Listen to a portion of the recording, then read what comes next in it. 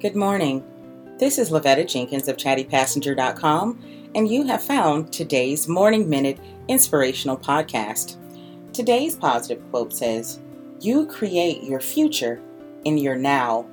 How you react to what is in front of you creates the future ahead of you. So remember, react wisely." I know there have been so many times in all of our lives when we've been faced with a decision. I can either take this on the chin or I can really give everyone involved a piece of my mind.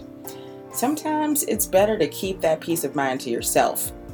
Sometimes it is better to let others know how you feel.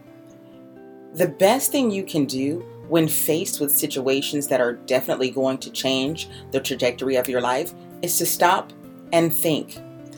Think about how this is going to affect you in the future.